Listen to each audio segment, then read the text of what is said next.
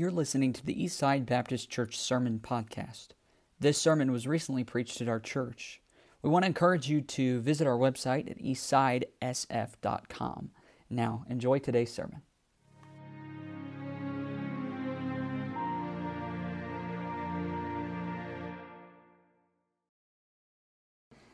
Take your Bibles, open them up if you will. We're in the book of Matthew 28. We are, unless the rapture happens next Sunday, we're going to be done with Matthew. That just went so fast. A couple of years and we were done with it, man. Matthew 28.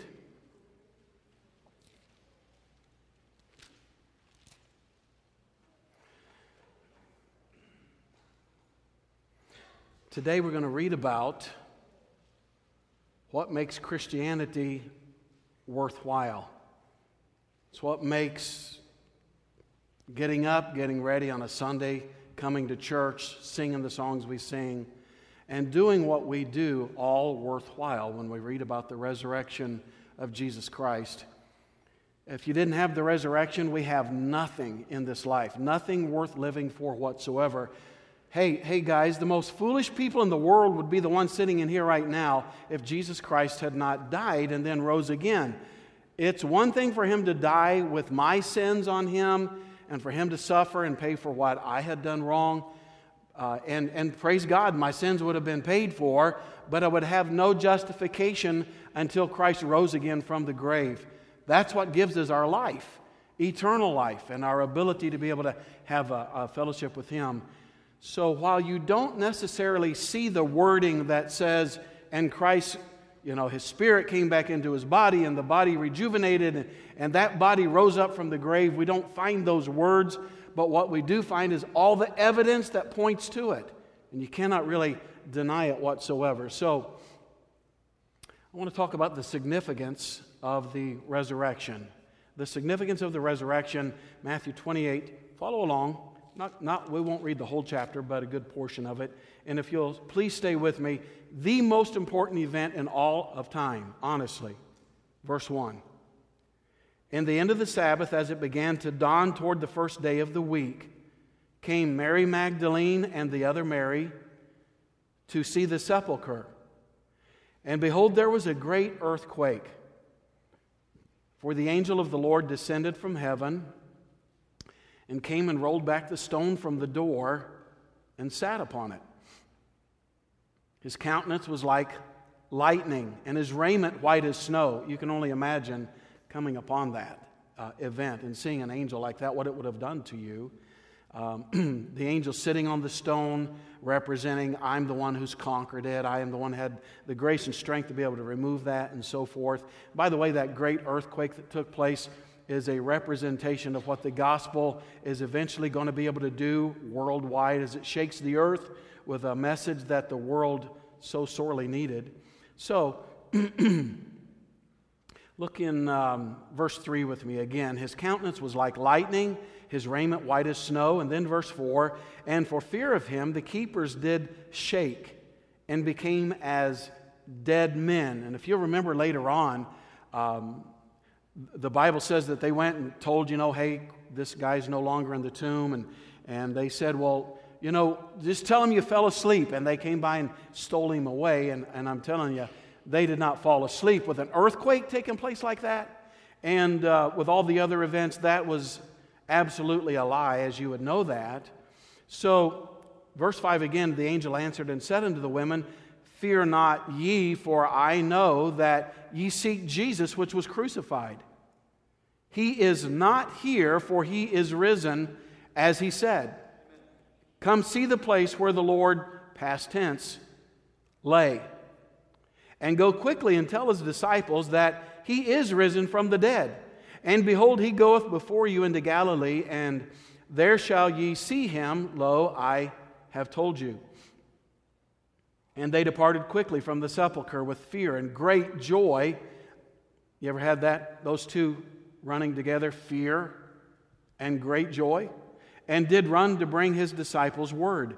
And as they went to tell His disciples, behold, Jesus met them, saying, All hail. And they came and held Him by the feet and worshiped Him. Then said Jesus unto them, Be not afraid. Go tell my brethren, and if you read in the book of Mark, it also says, and Peter, and it's as if the Lord is wanting to specify Peter and draw his name out to show him that he was completely forgiven for the 3 different times he had betrayed him and so forth. That's in the book of Mark. But go, verse 10 again, go tell my brethren that they go into Galilee, and there shall they see me. There's some really big things being said here, and I know 2,000 some years later to read these events we've read many, many times, and every Easter service we come, we hear these things all the time. Many of you have taught these things in Sunday schools, junior churches, to your own children, but very significant things are being said here today that we need to grasp and understand. God is trying to help us to have a God-given record that Christ really did rise up from the grave. They shall see me in verse 10. Now look in verse 11. Now when they were going, behold, some of the watch came into the city and showed unto the chief priests all the things that were done. And when they were assembled with the elders and had taken counsel, listen to this, they gave large money unto the soldiers, saying, Say ye, his disciples came by night and stole him away while we slept. And they're all standing there thinking, we weren't asleep. We fainted. I mean, the earth was shaking. Unbelievable things. But, verse 14, and if this come to the governor's ears, we will persuade him and secure you. We'll protect you guys. Don't worry. So they took the money and did as they were taught. And this saying is commonly reported among the Jews until this day. In other words, that lie started back then, and now it's being spread from here on out. Amongst the Jews. You even have it still living today, the lie that, they just slept and the disciples came and stole him away. It's not true. Jesus Christ really and truly rose from the grave. You and I need to be able to have the ability to be able to talk about that and discuss that very fact that Jesus Christ, no, He did not just faint on the cross and wake up, shove the door open and come out, and all those foolish statements that the world tries to hang on to and try to believe, and yet you and I need to be able to share in a logical way why what they're believing is really just a lie and a deception. So let's have a word of prayer, and I'd love to get into this message here today. God, again, we're grateful to be in your house today, and you know the need that we all have here this morning. Every one of us sitting where we are sitting, God, have real and particular needs. Things that man on this earth are not going to be able to help meet. There are things that only God in heaven are going to be able to take care of. So as we lift our hearts towards you this morning, God, I'm praying and asking, would you please bless and help us? Would you talk to our hearts? If there's souls here today that don't know you as Savior, God, would you talk to them and speak to them through the Holy Spirit and minister to us in the manner that only God can do. And I'll thank you for it in Christ's name. Amen. Guys, I read an article this couple weeks ago. I was studying for this message a few weeks ago, and I came across an article that was quite stunning to me. I believe it's something that happened in Scotland. I doubt if many of us have read the article, but maybe you did if it came across some news media. But it starts off with this. I had to condense it a little bit. Pretty amazing to me. Stuart McTeer. I don't know if I'm even saying the guy's name right. I do think it's Stuart, though. I'm that smart. But Stuart feared the worst as he searched for, listen to this, the bodies of sheep which had fallen victim to the recent blizzards that had struck their family farm. So when the agriculture student dug deep into a 12-foot snowdrift, he was astounded to discover a heavily pregnant ewe blinking back at him from under a huge pile of snow and other dead sheep. Can you imagine that? I mean, you're digging away, trying to find the worst. Sure enough, dead sheep, dead sheep, dead sheep, and one looks at you, and eyes are blinking, and what would you do? I'd probably fall over backwards. Despite being buried for up to 11 days, the 4-year-old sheep appeared to be none the worse for her ordeal after being dug out on Monday evening, whenever that was, and has since become an internet sensation. Not the way I want to become an internet sensation. Should you bury me for 11 days, honey, in a snowdrift? I want everybody to know about me. So, yeah, interesting. So hold on to that story, if you will. The resurrection of Jesus Christ. Let me just put it this way this morning, guys. Please, can you just determine I'm going to be here on purpose today? With purpose. And I really want what God would have for me this morning. And I want God to be able to speak to me. And I don't want to get tired and dreary, weary in the midst of a service. Because I know how we can, all of us, can tend to maybe be that way.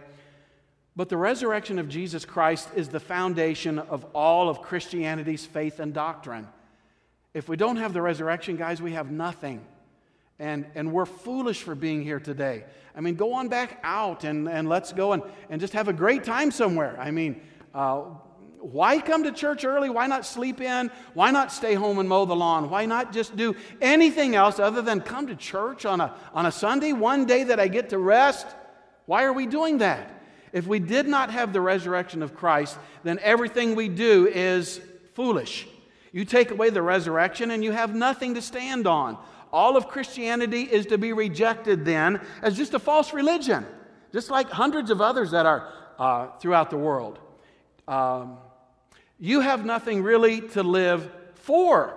I mean, what's your life all given for anyway? If the resurrection didn't happen, and all the things I've tried to do for these 38 years here at this church and with this congregation, what a fool I've been. For all these 38 years, I could have gone out, had another job, done many other things.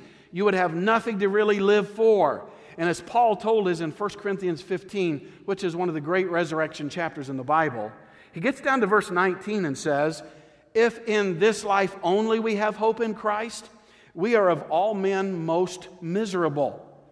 In other words, fools. Nothing really to stand for, to have conviction in your heart about. Nothing that would drive my life forward to do things that are right in this life.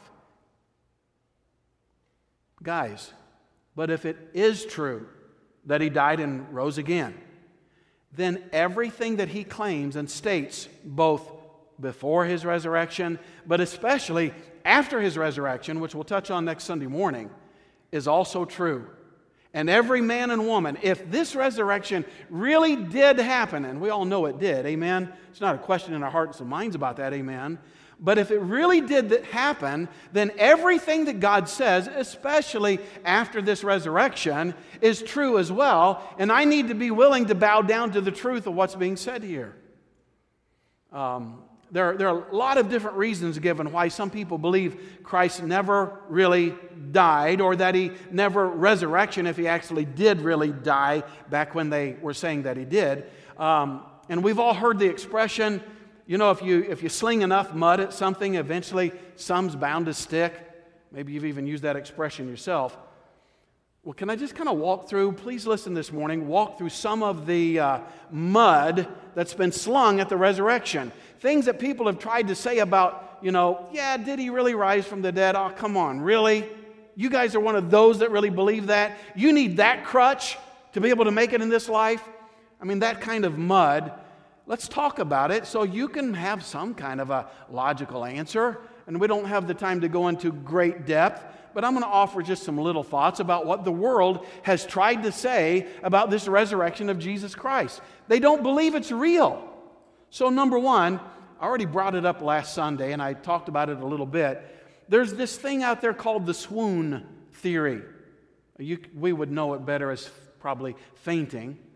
And again, as we talked about it last week, this is the belief that Christ didn't actually die on the cross.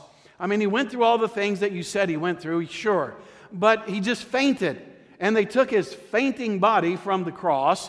And while He lay in that tomb, for whatever it was, those 3 days, and then he came to. I mean, He woke up and realized, oh my goodness, they thought I was dead. And I got to get out of this place. He goes over to this huge stone that's been rolled in front of the tomb, and somehow, in His emaciated body, beaten and torn into shreds, and most of his blood is bled out at this point, but somehow was able to muster up enough strength to shove some huge stone out of the way and then sneak away or overcome the guards or sneak around the guards and get away and hide and let everybody pass around this huge deception that, he really died, honestly. He really died and rose from the grave, when in fact, he just swooned on the cross, came around, and now was able to escape. Now, that's the most foolish thing I ever heard in my life. Like I said last week, you take any one man, I don't care who that man is in the world, and you do everything to that man that was done to Jesus Christ. Let's walk through them, just some of them, and I'll miss many of them. Remember the trained Roman soldiers who could kill you with one blow. Were beating his face to a pulp you could not even recognize. Read the book of Isaiah. It tells you that the way he looked was worse than any other man. His face was beaten to a place you wouldn't recognize him as Jesus Christ. They had beaten his back. We've gone through this many times. A man named, his title was the lictor. The whip would dig into the back. It would tear hunks of flesh and hide right off the man's body, would tear into his bowels and so forth. Many times they would talk about men hanging on a cross with their entrails dangling down and organs exposed because of the beating that they had taken. They plucked his beard out of his face. They'd beaten the crown of thorns into his head. But guys, if that, you think, oh, that's bad enough. So he's hanging there, and they want to make sure all of them are really dead. Remember that? Because the Sabbath was coming on, and they go to the other two thieves, and they break their legs, and they come to him. I think he's already dead. And they, really? You're kidding me. And so one soldier, just to be sure, took his spear, are you hearing this? Drove the spear into the side of Jesus Christ until the blood and water came gushing out of Jesus Christ, okay? And then hung there for how many hours on Calvary, bleeding out and dying. And you tell me, let me put all of that on any other man on this earth. And all those things take place to any other man on earth. And you try to tell me that guy's just going to faint and he's got enough strength to move a stone away. I would tell you, you are foolish. There's no man that could take, if you just had the spear in the side, that could take that. So, let somebody try that on you and you would come away saying that's absurd. That's impossible. He didn't just swoon on the cross. There's another theory. It's called the hallucination myth. And here's what they say about this, and people actually believe this, that the disciples and other followers of Christ, they just got so emotionally involved with him that it's possible that they just had a hallucination of him rising up from the dead. You know, like people who had too much pizza went to bed and they had these wild and crazy dreams. You know, these disciples, obviously they were overcome by emotion and it got the best of them, and this just hallucinating took place when they walked away. They were so broken about that. Well, let me just share with you some thoughts. If you want to have your Bible open to 1 Corinthians 15, it might be a good place to be on a day like today. You want to run over there with me to 1 Corinthians 15. It's a resurrection chapter in the Bible.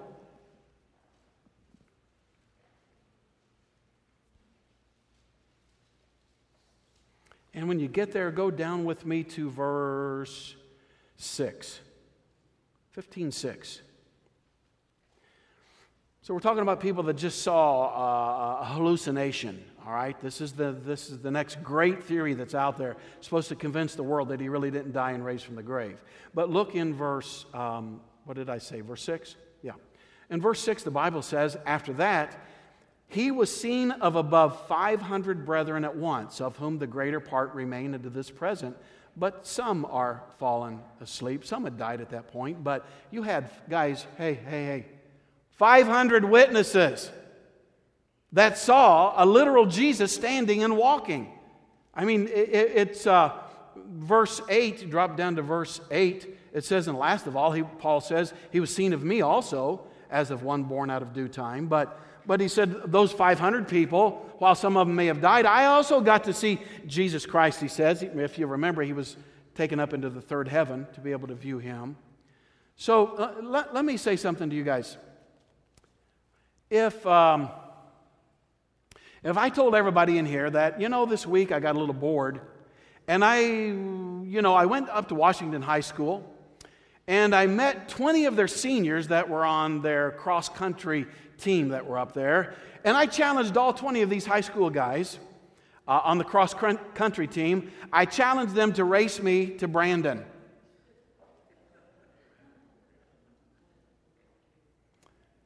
And I told you that I beat every one of those guys. I made it to Pizza Ranch.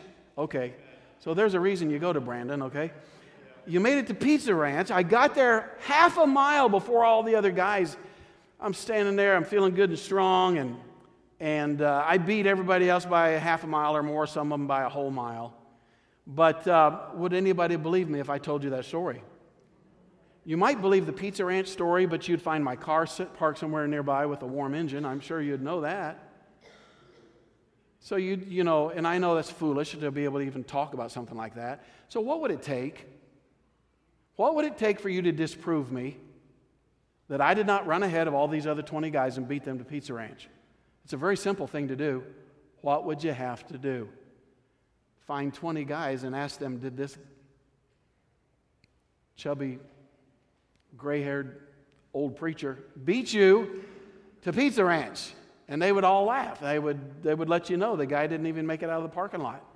He was sitting on the curb panting and huffing and puffing.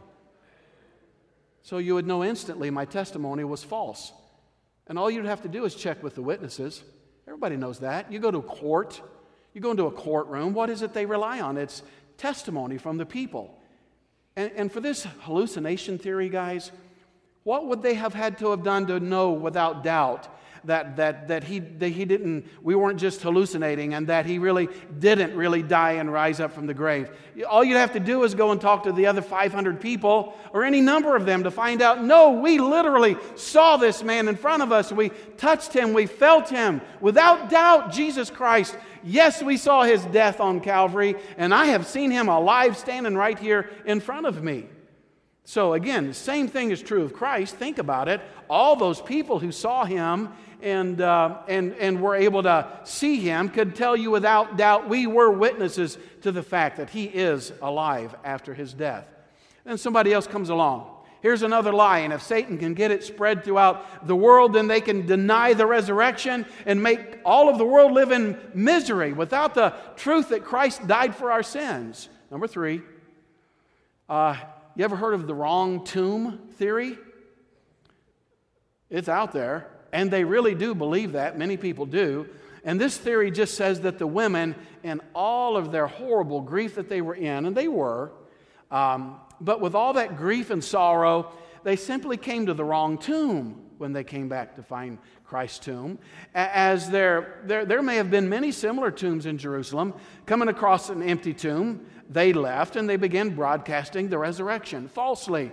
You guys went to the wrong tomb. 2 doors down was where he really died, and the stone's still across his tomb. He's still inside there, but foolish, broken-hearted women, you went to the wrong tomb and found that it was just empty. Nobody had ever really used it at that time.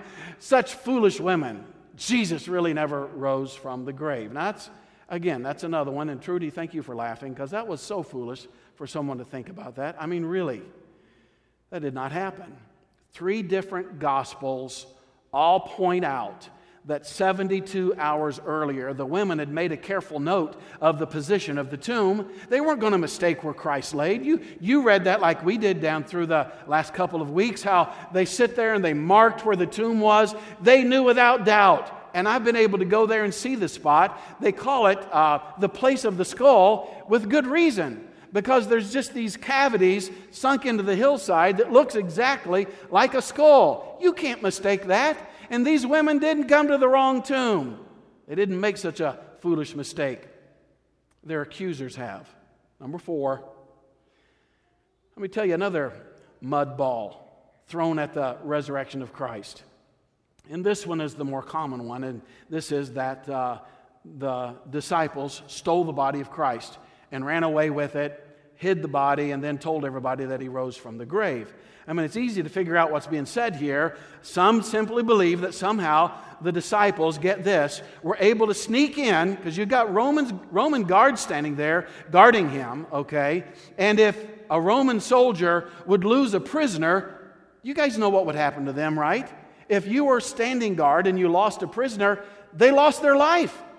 And so do you really think that the Roman soldiers are standing there so foolishly talking about the game yesterday or what the weather's going to be like tomorrow, so blindly that these disciples could sneak through the night, roll a stone away quietly, slip in, grab Jesus, and walk away with a dead body? You ever try to walk with something that's dead weight? Even your little kids that are sound asleep, and try to carry them. But a whole dead body, and they snuck right past those Roman guards. Man, those guys were good, weren't they? So, absurd. And I could give you many others. Some say that his resurrection was just spiritual, which means his body stayed in the tomb while his spirit was what it was that rose. Do you understand that? So, okay, we'll give you his resurrection of his spirit, but don't try to tell me that body actually came out of the grave. It's natural to understand. Anybody can understand how somebody's spirit can rise up. But don't tell me a body really came out of the grave. That couldn't have happened like that. And yet, that is just one of the many others that are stated. But guys, too many people touched Jesus Christ. Too many people, Mary, fell down and held his feet. Thomas, Jesus said, "Come here, touch my body, touch my hands and my side. Plunge your hand into where the spear went in and pierced me. Stick your hand in where the nails went into my hands and feet." He sat down and ate with them. I mean, his physical body was literally out of the grave after his resurrection. And it's even more foolish for somebody to say, okay, his spirit rose, but not the body of Jesus Christ. Anyway, the devil can try to get into the heart and the mind of people in this world to convince them that the story of the resurrection of Jesus Christ was not real is what the devil will try to use in anybody's life. And for you to be able to sit in a service and to sit there and kind of, and I haven't caught anybody yawning yet, to yawn your way through the service and to act like that's, okay, preacher, you're really caught up about this message and the resurrection of Christ, but come on, really? Even with all that you've said, do you still really think the body of Jesus came out of a tomb and that he lives in heaven today? And my answer today is, I believe that with all my heart and soul. And Satan is going to do anything he can to try to get you to doubt that Jesus Christ literally came up out of the grave. If he can make you doubt that, or if he can get you to stop feeling conviction in your heart, like I not only believe that this Christ rose from the grave, but I need him in my heart and soul. If he can get you to stop thinking along those lines and think about anything else other than the fact that Christ went to Calvary, died on Calvary for my sin debt, went to the grave because of my sin, suffered with my sin, but 3 days later rose up from that grave to give justification and life to you and me. Anything the devil can do to make you stop thinking about that, he's going to do today. And by the way, I've got an idea. Most of us know the Lord as Savior. Amen. Do we have anybody willing to testify to the fact God saved me? Amen. I'm on my way to heaven. If the devil can get you just to be quiet about the resurrection, if Satan can just get you to live your life as if you're just like anybody else, but the resurrection really hasn't changed my life a whole lot, then as far as our testimony really goes, you might as well go ahead and say, he never rose from the grave, because how good does it do if you have a message that's never given? Do you understand that? For somebody to really believe that Christ never came out of the grave and he still, lay there, or maybe his spirit came up but not his body, for somebody to believe that he is still in the tomb and never rose, causes others to not believe in God and to not be saved. But how different is that, guys, than somebody that knows Christ as Savior and God came into your heart and changed you inside out, and has given me life that I never had before, and excitement to live for something that I've never had a desire to live for. How different is it than when a person is a Christian and closes our lips and never tells anybody about what Jesus Christ did for them? Not a whole lot different, really. God died for my sins, yes. God rose for my justification so I could be saved, yes. But God saved me after I got saved so I would spread that same message to a lost and dying world. That empty tomb and the fact that none of Christ's enemies were ever able to produce a body, they're important indicators to the historical value that Jesus really did rise from the grave. He really did. The biblical account of the resurrection of Jesus Christ, guys, if I just read the Bible, if I, as a little kid, I used to hear my Sunday school teachers, my mom and dad, and I'd heard the preacher. They would read the story of the resurrection. And as a little kid, I just believed it because it's the Bible. You didn't have to convince me otherwise, okay? But there's also, guys, an overwhelming amount of physical evidence also proving that He actually rose from the dead. There is. And I know the world, if you're going to get saved, you got to be saved by grace through, what's the word? Through faith. I understand that. And I understand that you can go up to a lost person and they say, I just don't believe that. And I understand you can tell them, but you got to get saved by faith. But there's something to being able to say to somebody, I know you don't believe the story, but have you really stopped to look at all the evidence? And by the way, how many of you know that there are many men, wise and worldly wise men, who have said, this is going to be an easy thing to do. I'm going to read this Bible, and I'm going to come back with you with all the evidence that this was so foolish for you to think that a Christ really went to Calvary and died and went into a grave and came out of the grave. If you just give me a chance, I'm going to read this book, and I'll come away and I'll prove to you that what you guys believe is just a crutch, it's foolish, and you ought to get away from church and all this religion. You'll be better off when I'm done writing this book. How many of you know of men today who've done that very thing and came away saying, there's no way that what that book says isn't true, and got saved and became some of the greatest preachers of the Word of God? You ever heard of those guys? I think Josh McDowell. Isn't Josh McDowell one of those guys that did that very thing?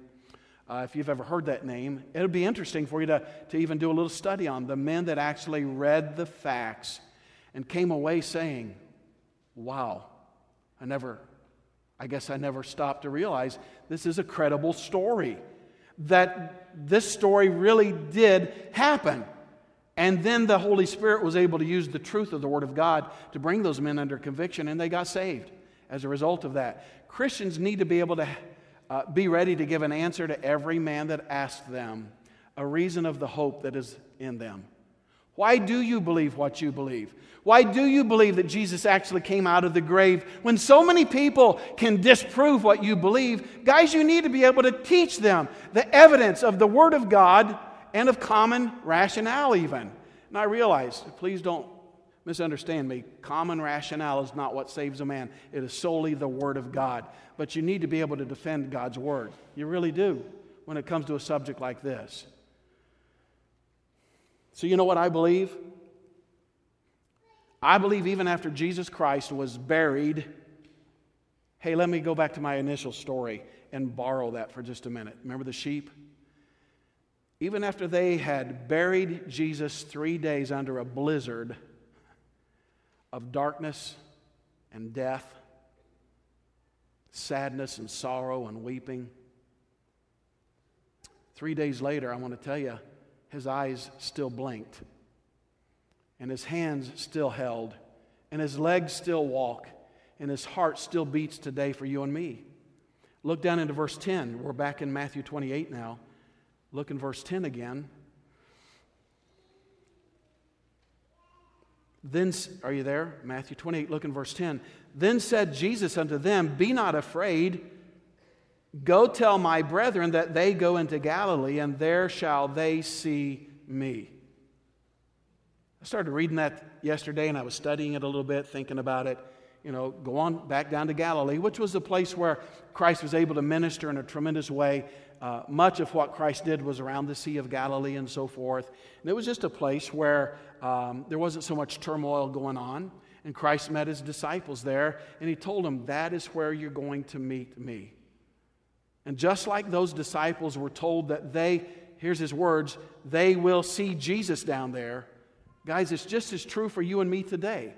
Do you understand? He didn't tell us to go to Galilee and there shall ye see me, but he did tell me to believe on the Lord Jesus Christ and you shall be saved. And one day we're going to meet in heaven one day. I believe that with all my heart. I believe the day is coming. I'm going to see Matt Spencer in heaven one day. I believe the day is coming. I'll see Marie Spencer in heaven one day. I don't know if I'll call them Matt and Marie or Mom and Dad. I don't know what it's going to be. But I believe with all my heart, when I die from this old earth and this body is laying in a grave, I'm going to meet Jesus in heaven one day. I believe that because of the resurrection. You and I can take hope and comfort in that here this morning. A lot of years ago, the church sent me and my wife on a trip to Israel. I think it was after our 10th anniversary of being here at the church, I think. And the really neat thing about it was they even bought me a ticket to come back home. And it's one thing, guys, go to Israel. Oh, yeah, we want you back too. We got to see some really neat things. We got to walk around the Sea of Galilee and see, the place where Jesus preached to the 5,000. We got to see that spot, and I remember hearing the guide tell the story, and I'm like, I'm standing right on that same shore, and I just kind of snuck down and reached down. I got a handful of that sand, stuck it in my pocket. I'm going home with sand from the Sea of Galilee and little trinkets and things that we got to see and the places where miracles took place, and all of it was chill bumpy. And that is a word, whether it's in the dictionary or not. It was chill bumpy to me. I loved it. I loved everything that we got to see. But I'm going to tell you this. You could have left everything out that I described. Flown over, Jerusalem. Just drop me down over one spot and let me walk up and see that empty tomb. And it would have been worth it all. You talk about chill bumpy. To see where he used to lay and to know the power of God that it took. That angel coming down and removing that stone and that earthquake shaking the whole earth. And those tough, seasoned Roman soldiers quivering, shaking and fainting and even saying, surely this was the Son of God, and all of those events that took place there. And for me to stop and realize, right there is where all my sins were laying one day, on that empty spot right there. But he's no longer there anymore. The man that held my sin is gone from there, just like my sins are also gone today. Man, it did something to me that day to see that empty tomb and to know that Christ still lives today. Praise the Lord. Because that empty tomb, because that tomb is empty, my heart can now be full. Remember when Mary and Martha were so broken because their brother Lazarus had died? And Jesus waited on purpose, way far away from a distance. He knew that Lazarus was sick and dying, and he waited until he literally died before he actually went back to visit. And both sisters said, if you had just been here, we really believe our brother could still be alive today. You remember that story? They were so brokenhearted about that. But remember what he said in John 11:25? Here's his words back to them. Jesus said unto her, I am the resurrection and the life. He that believeth in me, though he were dead, yet shall he live. And whosoever liveth and believeth in me shall never die. Believest thou this? And he kind of left that hanging there. And I believe that still hangs here today. Do you believe this? If you believe in him, you'll never really spiritually ever die. You'll constantly be alive in the Lord. So once we become believers, we now have that amazing power of the resurrection, guys. Please understand this. I'm closing with this thought. When I got saved, when you invited Jesus Christ to come into your life and become your Savior, the power of that resurrection is now in you. I don't know how to describe that except to say that it's Jesus. And all that Jesus is through the power of the Holy Spirit is in you today. And the literal power of the resurrection, the power that it took to raise up a dead body from the grave and ascend into heaven and to sit at the right hand of the Father in heaven, that great power now exists in every one of us here this morning. 1 John 3:16. We love John 3:16. Listen to 1 John 3:16. Hereby perceive we the love of God because He laid down His life for us. You know the rest of that verse? And we ought to lay down our lives for the brethren. Before I got saved, it was just me. It was just my emotions. It was just what I could muster up to try to love people around me. Before I got saved, to try to really have a compassion for somebody that was, someone that cussed and swore about Jesus Christ and wanted nothing to do with the house of God, it was all I could do as a young boy to learn how to love somebody like that. Why would I even want to love somebody like that?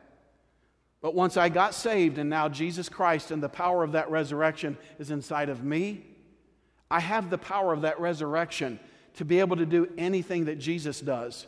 And not only do I have that power, I'm supposed to utilize that power to do everything Christ does. And the heartbeat of Jesus Christ was, I'll come down from heaven, I'll die on Calvary, I'll pay for the sin of the world. I'll rise up from that grave to give them life. And I want the world to know that story. So He puts the power inside of us and says, now go with the power of the resurrection in you and share with the lost and dying world a message that they need to hear. Well, so-and-so is just not real lovely, and the person I work beside is just not the kind of person that, guys, before you got saved, I understand those kind of statements. But after you have Jesus Christ alive in you, how can we look at anybody with anything but compassion and a desire to see them come to know Christ in a way that we know? Many of us have loved ones and relatives and friends that God is just something kind of like this, just, okay, just don't want to talk about it so much. Just leave Him over there. Do you have a heartbeat for those? Do you have a desire to see relatives and loved ones and friends come to know Christ? It's one thing, and I had no doubt that I would start preaching about the resurrection, that I there'll be a few amens here and there, and that if I said, how many believe in the resurrection? I think every hand would go up, because that's an exciting subject to talk about. But the real question today is, what has that done for you in your life today? What is it doing in your life and heart today to change you and mold you into the image of Christ? If you know a loved one, a friend that needs Christ as Savior, today would be a great day to just beg that God would touch their heart and soul, and that God would use somebody like me to be able to share the power of the resurrection with them, to try to be a blessing and a help to somebody else.